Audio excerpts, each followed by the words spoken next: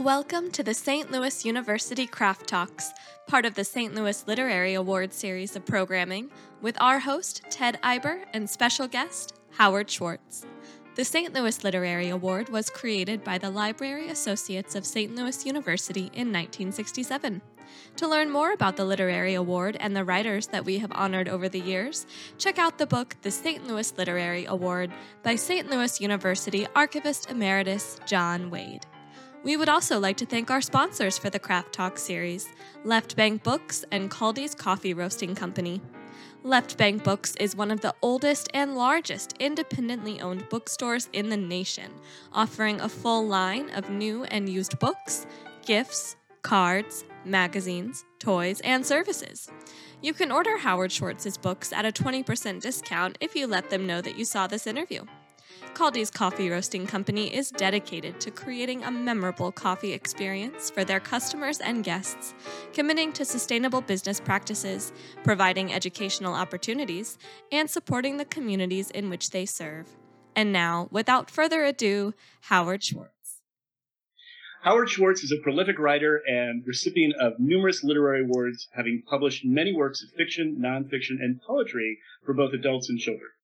In searching for themes and images for his work in various genres, he has often found his inspiration in biblical, midrashic, and Kabbalistic lore. Many of Howard's works retell ancient folktales, reflecting his belief in the importance of passing cultural lore from one generation to the next. His poetry frequently reflects the dreamlike and mysterious elements of Jewish mythology.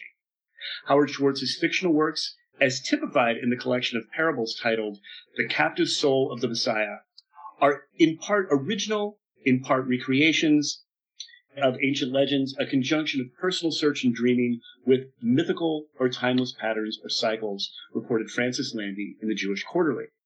As a result, Landy explained Howard's stories are at once familiar, filled with the aura of the sages, giving the impression of a blind and insatiable predilection for the alleyways of tradition, and at the same time being wholly pertinent, incisive metaphors for our own predicament. All right, with that introduction, I want to officially welcome Howard Schwartz, writer and professor, and someone who I have admired from a distance for a long, long time. I'm so excited to have you here at Craft Talks at St. Louis University. Welcome. Okay, Ted, thank you very much. So, Howard, I wanted to start with some questions on writing process first. So, as I mentioned in the introduction, you said that you're inspired by biblical, midrashic, and Kabbalistic lore in your retelling of ancient folktales, and that you're driven to pass on cultural lore from one generation to the next by amassing these stories into anthologies of Jewish literature, including publications such as Elijah's Violin and other Jewish fairy tales, Miriam's Tambourine, Jewish folktales from around the world, and Tree of Souls, the mythology of Judaism, among others. So here's the question. How do you determine which story goes in which collection? Well, usually when I'm working on a collection, that will be the collection. I won't think about what's going to come in the future. But I was looking for certain types of tales with my 4 collections of Jewish folk tales. I was looking, Elijah's Violin is a book of Jewish fairy tales. Mm-hmm. Miriam's Tambourine is a book of general folk tales. Lilith's Cave, Jewish tales of the supernatural, is a book of specifically Jewish tales of the supernatural and especially of the demoness Lilith. And the 4th book and final in the series, Gabriel's Palace, is a book of Hasidic tales. So a follow-up to that, how do you even identify the stories that you want to use in the first place? Because I would imagine that is in itself a challenge. You know, all of this is built on my past reading. When I was a kid, I was spending a lot of time reading fairy tales, especially the Rainbow series. And by the time that I was doing this, and that is to say around 1978. I had a very strong sense of what was what. Now, the way I have to tell you that I got into this business of retelling accidentally. Mm. What happened is I was working on a huge anthology of Jewish poets. The book is called Voices Within the Ark, the Modern Jewish Poets. And I was looking for an Ethiopian poet because I understood that there were a few in the world, mm-hmm. and I wanted to include everyone, every type of. So I asked everywhere I went, "Do you know of an Ethiopian Jewish poet?" And everyone said, "I don't." But the only person in Jerusalem who knows this is Professor Dov Noy. So finally, I called up Professor Dov Noy, and I explained to him the problem. He said, "Okay, I'll be glad to talk to you. Come here on Monday night at 9 p.m. So I came there at Monday night at 9 p.m., and I was astounded to see that there were 50 other people, because so many people had questions for him that they all came the same night at the same time. And then he had us crowd into his living room and introduce ourselves. Now, Noy, for some reason, took a liking to me. And so he invited me to come to his house after that on days other than Monday night, 9 o'clock. I still came on Monday at 9 because it was amazing. But this way I would come over and it would be just him and his wife. And he then proceeded to tell me about his great accomplishment, which was to start the study of Jewish folklore in Israel. And he had created an archives, which had something like 20,000 stories that collected from people all over Israel. And they would say who they were collected from and who's the collector. And they'd all be given a number. And finally, my wife and I went to Haifa, where his archives was, called the Israel Folktale Archives. And we would start to pick, and we would start looking through the stories. One of the stories that I came across was called Elijah's Violin. And I thought, wow, that's a great title. You know, wouldn't it be great to have a book called Elijah's Violin? And then I started focusing on this idea of a book of Jewish fairy tales. And I was able to work on that by first, reading the stories that he had collected and that he had published in little books. And then beyond them,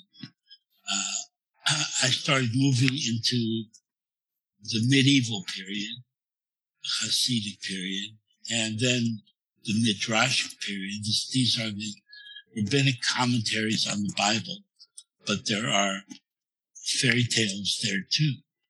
And I ended up with, I think, just 36 stories in Elijah's Violin. I got the best advance I ever got from the publisher.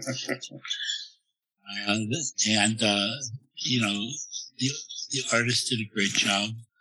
And that book... The illustrations are beautiful. Yeah, that book changed my life in that this now was my purpose, to collect these stories. Mm-hmm. And, yeah. May I ask, when you were doing the collecting, were the stories universally in Hebrew? Were they were some in English? They were written primarily in Hebrew, but they were in a whole variety of languages. I after working on the poets, I had become sort of good at finding the right material from other cultures. So you've said once upon a time that Elijah's Violin is one of your most gratifying works because you could balance research with creative writing by finding pieces of the stories that were often fragmented and required a leap to fit them together into one archetypal version. So how do you structure your research collection and writing process versus more like your creative writing process? All right. Well, my basic rule of thumb was try to find 3 versions of a story. Noy, in his archives, in some cases, has 100 versions of the same story. Wow. But I needed 3 to work with. And I learned about this from Italo Calvino's introduction to Italian folk tales, where he says that his role was to find 3 versions and then work those 3 into one. So I did the same thing. And that worked extremely well. So you've said that I'm continuing on, by the way, with writing process. You said that you're often inspired by dreams when writing.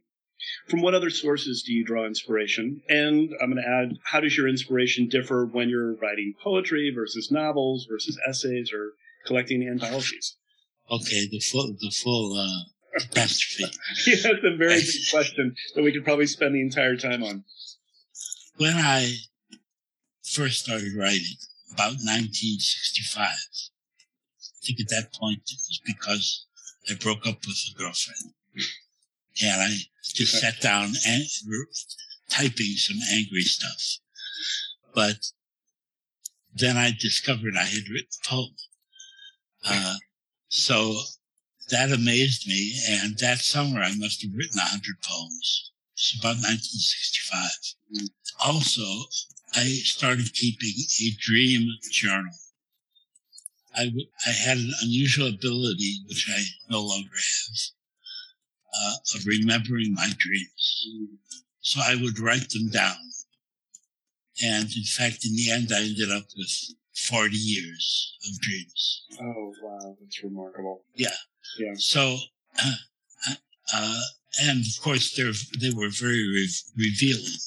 I think that part of my building up to this work in Jewish folklore came from the dreams.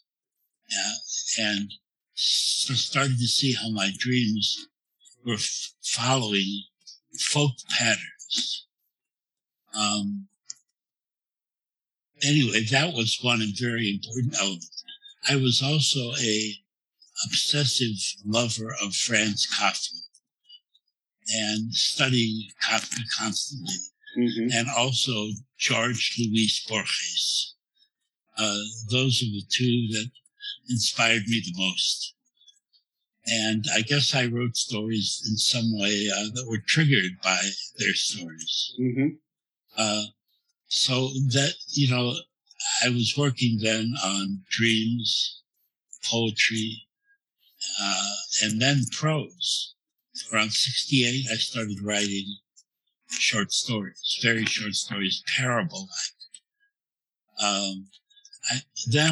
What happened in 1976, I did my very first book, which is called Imperial Messages, 100 modern parables, yeah. That was the only book that wasn't a Jewish book. It was from reading all over, and my technique was to wander the 5th floor at Olin Library and to pull out thin books. And those thin books frequently contained parables. And so Imperial Message is actually the first collection of parables. That book was published as a paperback by Avon Books. It was really very successful, and even to this day, there are people who say to me, the one book I really depend on is Imperial Messages, although I'm sure it's torn to pieces by now. So and then this stuff became more and more focused on the Jewish dimension. I had friends who were teaching me about Judaism.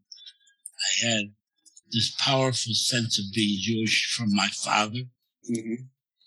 And it seemed to me like I was just being pulled in this direction. By the time that Elijah's Violin came out and I went back to Israel and I took a walk with Dov Noy and I handed it to him, he was so happy with it. And he felt that that this was the first time that his archive stories had been collected along with the traditional stories. Mm-hmm. That they were together in one book, and he went carefully through my contents, and he was very happy with it. So I felt like that was a success. I got very good reviews of the book. And I thought, well, since this works so well, I'll just go in this direction. Right. And thank you, Dad. Yeah, sure. So you've got a children's book coming out next year, titled, is it still titled All You Need?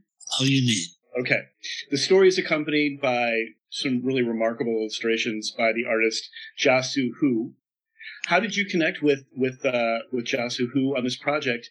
And what is it like to collaborate with other writers that bring your work to life? Because I know you've been doing it throughout your career. Well, it's a great pleasure to work with artists, and I have tried to do it throughout my career. In this case, since I'm not currently writing poems, about the last poem that I wrote was this one called All You Need. And that was after I had a stroke. Mm-hmm. And I was thinking about what we need in order to be alive. And I wrote a short poem called All You Need. And I sent it to my agent, and she sent it to a children's publisher. And the fellow that it went to really liked it. And he then moved to another children's publisher that were, the books, are his books in effect. Mm-hmm. And he somehow found this Chinese young poet, and she had never published anything before, but as you and I both realized, she was fantastic. And she then did this book, which is a book about, really kind of from a child's point of view, about what you need in this world. And she wrote it about her life in China. And it worked perfectly. So that's how it happened. It was all done through the agent and the editor. I never met her. I actually haven't communicated with her except to tell her that she did an incredibly wonderful job. That's great. So I wonder with this next question if it changes depending on the genre in which you're working, but do you have any writing habits or rituals that you participate when you're sitting down to work? Well, I'll tell you, this is, in all honesty, 3 years ago, I finished what is pretty sure to be my last book. Mm. It's a book of the stories of Rabbi Nachman of Bratslav, the greatest Jewish storyteller. But since those 3 years, we moved, and everything is different. So I stopped writing poems and I stopped working on projects. And I was lucky that All You Need was a nice final project. And is that related more to, was that decision made because of your stroke or just because you felt like that you... Well, I'm now 75. Mm-hmm. I think I did something like 40 books. Yeah, you have a remarkable number of books out. Right. I think that I simply got worn out. I didn't have the desire, which I've always had, to write. Now, though, there are some fortunate things like this interview. There's 4 Zoom retellings of some of my fairy tales and folk tales. So some good things are happening, even though I myself am not active. The breadth of your work is staggering. It's so incredibly impressive, and even just Tree of Souls is such a massive undertaking that had that been your only book, had that been your only anthology, that in itself would be impressive, because I believe that will live on forever. Hey, thanks a lot. Let's hope Oxford feels the same way about it. I worked on Tree of Souls for 12 years. Normally, it took me 4 years to do a project. That one, obviously, was a much harder project. Howard, it's staggering. And even just looking through the footnotes for the stories, and I was blown away when I was going through it.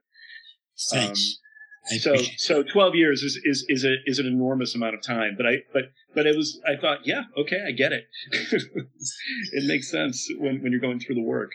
It's gorgeous.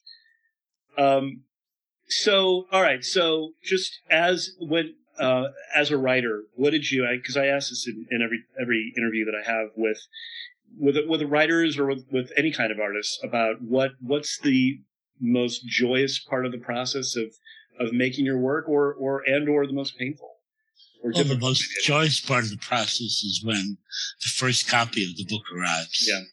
Because that's what I've been focusing on. I'm doing all the things that you need to do. And then all of a sudden it's a book. And it's a great feeling. For me, that was a great feeling. Mm-hmm. All right, I want to move on to some questions on writing style. So you've written novels, and you've got this very large number of anthologies of Jewish folklore and mythology for both children and adults. How do you make decisions regarding voice and tone when you're writing for children? And you did elaborate on this a little bit, like when you wrote Before You Were Born, and when writing for adults, as in A Blessing Over Ashes. So how do you, when you're making that decision between voice and tone for children versus adults? Right. Well, I didn't do the first book, children's book, until the late 70s. Mm-hmm. I decided that I wanted to do a book of children's stories, but I didn't really know how to do it. So I turned to my friend Barbara Rush, and she was a librarian who also wrote children's stories. And so we collaborated on my first book for children, which is The Diamond Tree. And we got, again, a wonderful response to that book. Mm-hmm. What I learned from that book is that I can think like a child. I can, tell a story like I was speaking to a child. I guess I'm partly a child, but that's what worked for me. And the book was so successful that I think I've done 11 others since then. I love your titles. When I talk to my students about the importance of a good title, whether you're writing an essay for a class or you're working on a book. Do you, over your career, were you a brainstormer of titles, or are you a brainstormer of titles? Or well, normally they would just, be obvious to me, mm-hmm. like a big exit sign or something. But in the case of my book, Gabriel's Palace, I couldn't figure out the right title. So I made a list of 100 possible titles. Exactly what I tell my students. I love that. Okay. And I went through it, and then it became obvious to go with the title Gabriel's Palace. It was part of a series: Elijah's Violin, Miriam's Tambourine, Lilith's Cave, but the fourth one had to be within that structure. Mm-hmm. And I couldn't figure out what it should be. I mean, there were titles which were not original, like Jacob's Ladder, but I didn't want to use anything like that. But one of the stories in the book is Gabriel's Palace. It's one of the important stories. And finally, when I found that, everybody was happy with it. You've organized Tree of Souls, the mythology of Judaism, into 10 distinct books or movements. How did you create these categories? And can you describe the experience of choosing which story to place where? Okay. Well, sometimes it was very hard to decide. I would imagine. There were a few cases where it could have been one of two or one of three different categories. The story with Tree of Souls is that it goes back to fourth grade. In fourth grade, they gave us a big Larousse anthology of world mythology. And I went through the contents, and I, saw all the obvious ones, the Greek, the Roman, the Norse, the Chinese, but I didn't see anything that said Jewish mythology. I was extremely interested in mythology. So I raised my hand and said, but where's the Jewish mythology? And the teacher pointed at me and said, there is no Jewish mythology. And she said it like that. Yeah. So I repeated this question every year while I was still in middle school and high school. Mm-hmm. All of them said the same thing. There is no Jewish mythology. But by then I had been reading Kemp and Jung and people like that. And I was convinced there had to be a Jewish mythology, that they were resisting the idea because they were resisting it because they didn't want to mess with the Bible. They didn't want to say openly that the Bible is a book of mythology. They couldn't take that, even though I think that it's inconvert. I don't know what's the word. You can't argue with it. Mm-hmm. So, since I had just finished those 4 collections of folklore, Elijah's Violin, Miriam's Tambourine, Lilith's Cave, and Gabriel's Palace, there was nothing more for me to do in those categories.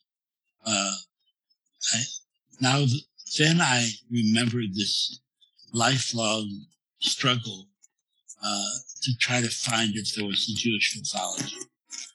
And I started visiting with Jewish scholars, and I asked them to give me their opinion of what stories in Judaism were mythological. Mm-hmm. And they did. And I actually went to Israel at one point, and I met with a lot of the major scholars, including Gershom Scholem, the greatest Jewish scholar of Kabbalah. And they all gave me their opinions. So I finally made a giant list of all the stories that were mythological. And I started asking myself, what are the categories of this mythology? And it was obvious that the major one was the myths of God, since God plays such a central role in Judaism. And then I, little by little, came up with the remaining 10 categories. And from that point on, I worked on one category at a time. I read as much as I could in the Talmud, which is 5 volumes, and the Midrash, which is about 100 volumes. And then I moved on to the Middle Ages, and where there were, again, many, many collections. And then I went, from 100 years ago, 200 years ago, things like that. And little by little, in these 12 years, it started to take form. I got a contract from Oxford because I had done the previous 4 books with them. And I just kept working on it till it was ready. And went to New York carrying this big hunk of paper with me and showed it to them. It turned out to be a day that was raining nonstop, so I was all wet. And I sat with my editor, and she looked through it, and she said, "You have the notes following the stories. Why?" And I said, "The notes on the stories are as important as the stories themselves. And I want them to follow the story in the book." And what they came up with was a change in the typeface size. The story is somewhat larger than the notes, but that was very important. So it was a wonderful process. And I guess that was my peak. That book won the National Jewish Book Award. One of at least 3 times that you won that, I know. Right, but that was the most important. Yeah. The others were for children's books. So after that, that was, like I say, my peak, and then I had other projects I was following up with. I want to have a couple of questions more related to poetry. You've published 5 books of poetry, and Right. a number of your poems, including Descent and Song, are chiastic in structure, meaning ending where they began, with the former using the image of a closed door at both the beginning and the end of the poem, and the latter using song. So can you discuss your thoughts on how subject and form are related for you in poetry? Well, early on, I decided that I wanted to invent a form for a poem, but I ended up coming up with, although I don't think I actually ever did it, was 3 lines, haiku-like poem, 6 lines, 2 haikus, stanza break after the 3, after the 6, and then 3 lines to finish the poem. And that the images in the first 3 lines would reappear in the 6 lines and the 3 lines. And just the idea that I was working on a structure meant that I always kept in mind that I was looking for a structure. And I tried to give some kind of a structure to all my poems. I certainly revised them endlessly until I could do that. I even at one point spent a year on one poem called The Skeleton Tree, but at the end, I didn't put it in the selected poems because it was basically a tremendous learning experience. It was 12 stanzas with 4 lines in each stanza.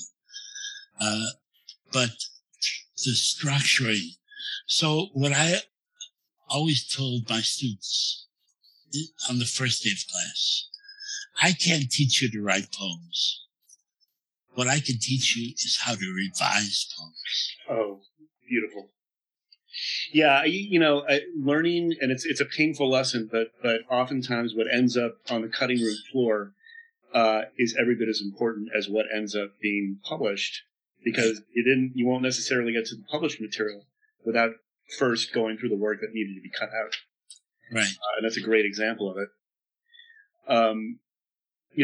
I've spoken to several other poets in this series who have all commented on what a great time it is to be a poet, because there's so much freedom to work on form and structure. It's not necessarily the forms that have been kind of set for hundreds of years. Not that those are bad. I mean, they've got staying power for a reason, but that poets are more, they're willing to be more adventurous now, maybe than earlier, and break out of those older molds. I agree with that. Keep in mind that the first thing that I wanted to be was a poet. That I started writing in 65 and I didn't have the first book come out till 76. In my mind, the important thing was to be a poet. All of these other things that came out because of Dov Noy. That he awoke, for me, the existence of these tremendous categories and types of material in Jewish lore. And as it happened, that year was 1978, 79. And I also met my wife in Israel. And then we're still married. And that was, my life can be pointed out in about 4 or 5 turning points. And that certainly was a turning point. The mystery is why Noy liked me so much. I was simply at that point doing an anthology of 400 Jewish poets. But somehow he saw my potential in making use of his archives. And he was right. He was right. I'm grateful to him. So you said in the introduction of Elijah's Violin that there are examples of Jewish folklore, and I quote, which can readily be identified as fairy tales. How does Jewish folklore differ, in your opinion, from other common fairy tales like what we would maybe find in Grimm's fairy tales? Well, first of all, God almost always plays a role in the Jewish fairy tales. That's not the case in other fairy tales. There it's the White Princess or something like that. Some kind of supernatural element that appears in pretty much every story. And remember that I was the kind of kid who was laying on the floor in the basement, reading books of Jewish fairy tales and laughing.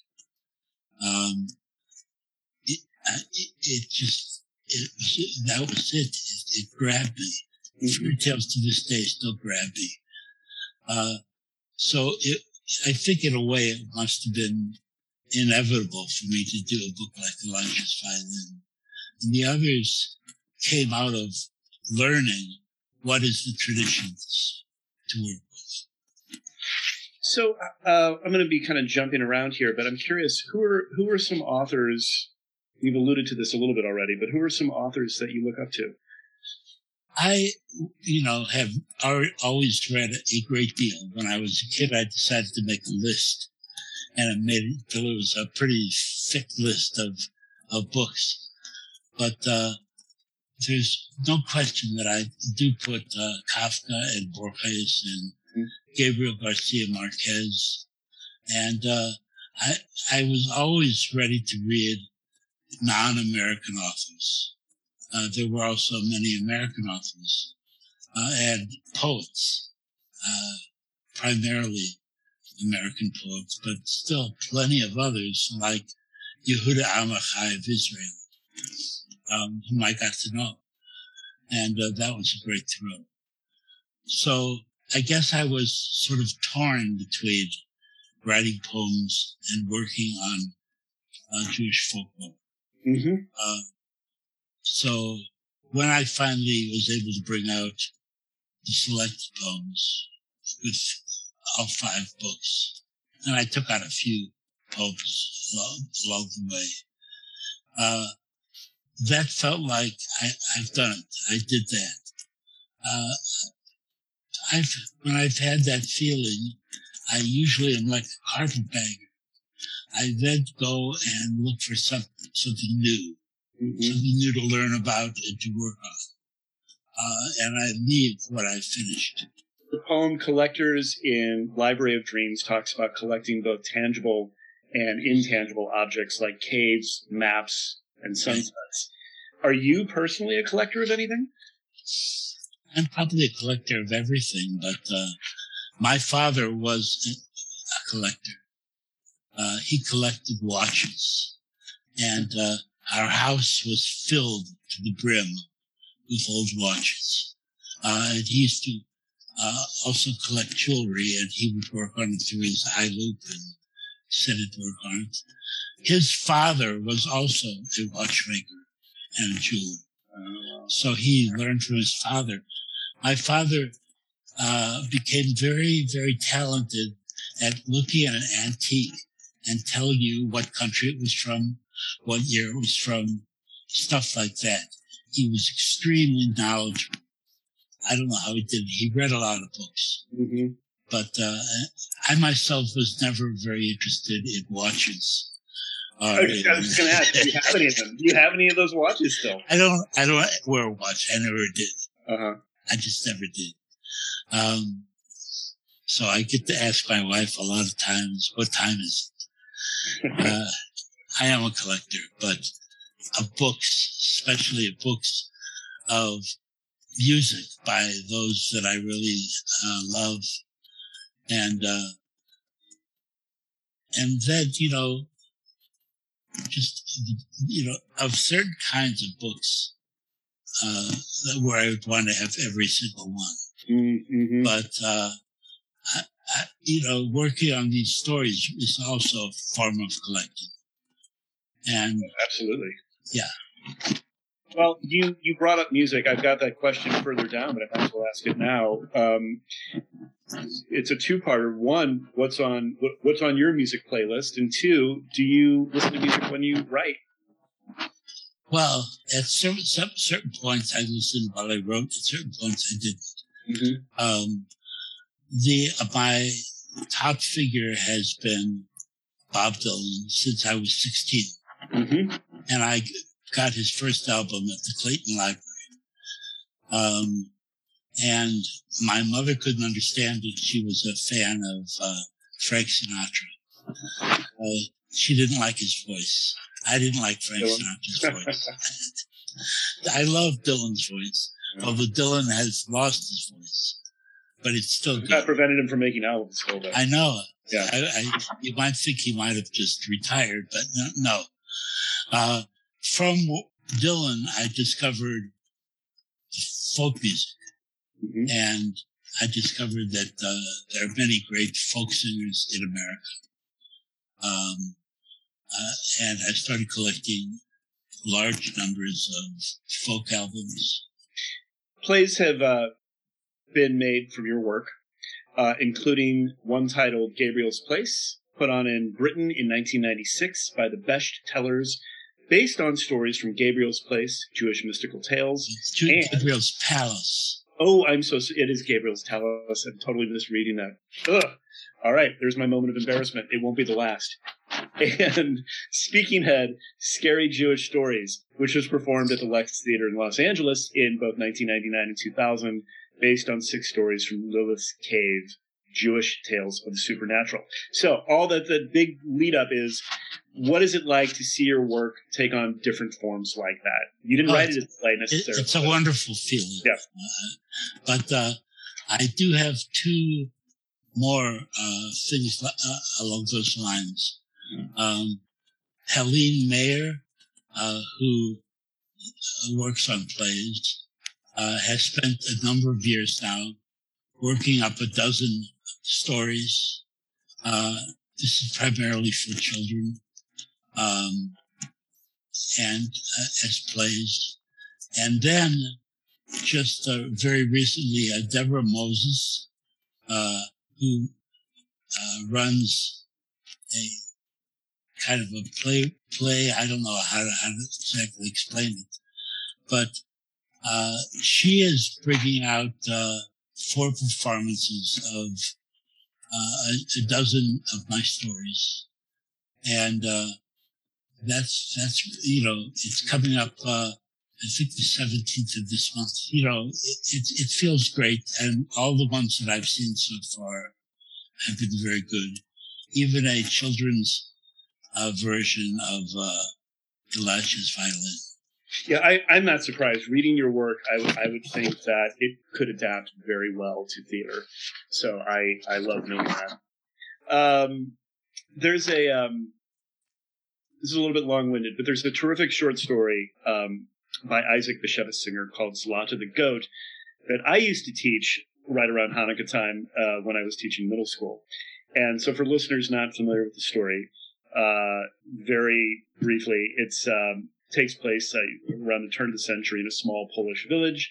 A furrier's family decides that they need to sell their old beloved goat to the town's butcher in order to have money to get through the winter and to buy some needed supplies.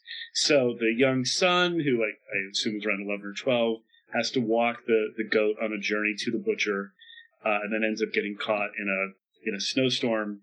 And the goat and the boy end up taking shelter in a hay bale, essentially, and survive. And I'm not giving too much away, just to say that the boy realizes the value of the goat.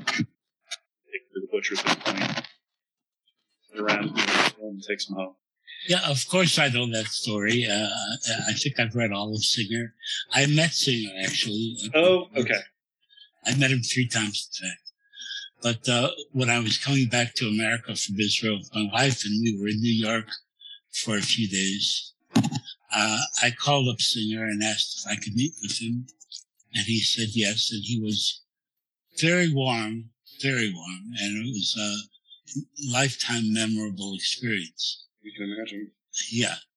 I brought with me Imperial Messages, which included one of his stories, which he was very glad about. That's great, yeah. So that whole reason for me bringing it up was because I just had a feeling. My question was, were you influenced by his work? I Singer, absolutely. Yeah, okay. Absolutely. Another question I ask, particularly, well, I guess not just writers, but really of any artist that I'm talking to, is that inner critic question. Do you have an inner critic that you have to deal with, and if so, is it negative or positive? Well, I have a positive attitude toward all of my books. Mm-hmm. I mean, I know I worked hard on them. I know they came out of me. And our other sources. But I'm happy the way that it's all come out. I'm one of these people who is going into old age, happy with what I did in this life. I didn't waste my life. I'm not one of those. There's a poem by James Wright that ends with the line, "I have wasted my life." I don't have the feeling. I've, made plenty of mistakes, just ask my wife. But that's not how it was. I feel that I did the best I could, and maybe it could have been better received a little bit. But on the other hand, I have 8 books out with Oxford, and that wasn't easy, to maintain. Well, and how, for as long as I've known of you, you have been a professor as well. So 40 years at Umsl. So, I mean, amazing. So in addition to being an incredibly prolific writer, you've been a teacher for most of your adult life. Right. And also, I on a fairly regular basis of about once a month, I get invited to go to a synagogue usually, and I would speak there. And I would speak about Jewish folklore in some aspect of it. So it filled my life. There's no doubt about it. Mm-hmm. Well, I have to ask you the classic writer's block question. Do you have throughout your career, have you ever struggled with ideas or where to go next with your work? I think I did between my first book and my first and second book and my third book. Mm-hmm. The third book took longer to come out, and there was definitely a period there where I felt lost in terms of poems. But finally, it did come out. The fourth book, a lot of people think was the best one, called Breathing in the Dark. And the fifth book, I feel very good about. So, Yeah, I would say that I had problems in that period, writer's block type problems. So you've been described as the Zondak or godfather, of the local Jewish literary scene, something that could easily extend both nationally and internationally. Do you see any new voices taking up your mantle in future generations? Well, not specifically what I've done. There are many good writers out there, many promising writers. But I took my own carpetbagger path. Do you hope that folks who are tuning into your work for reflection and strength during this trying time in the world right now, and if so, what message do you hope that they take away from it? Well, there's a lot of good material out there, and we need to think about what mythology means to our lives. It was accepted widely in the world for centuries and centuries. People nowadays have used it as a word that means fake, not real. But they're wrong. Mythology is really actually very real in our lives. And I think it's important that we use it. And the same goes for folklore. Again, this was something that everybody knew, everybody used, even though nowadays we have less and less to do with it. I'm not saying that you need to accept the supernatural as real, but that there is a lot to learn from these ancient traditions. I think you've put Jewish mythology much more so on the map than perhaps where it was when you were, just starting out in writing. And I would hope that that people really invest more time in looking at Jewish mythology and not just more Greek mythology or Nordic mythology. But I think Jewish mythology has its place right up there as well. Hey, thanks very much. I want to thank you for your time and your wisdom. Hey, thank you very much. You've made my day there. You've made mine. Thank you so much.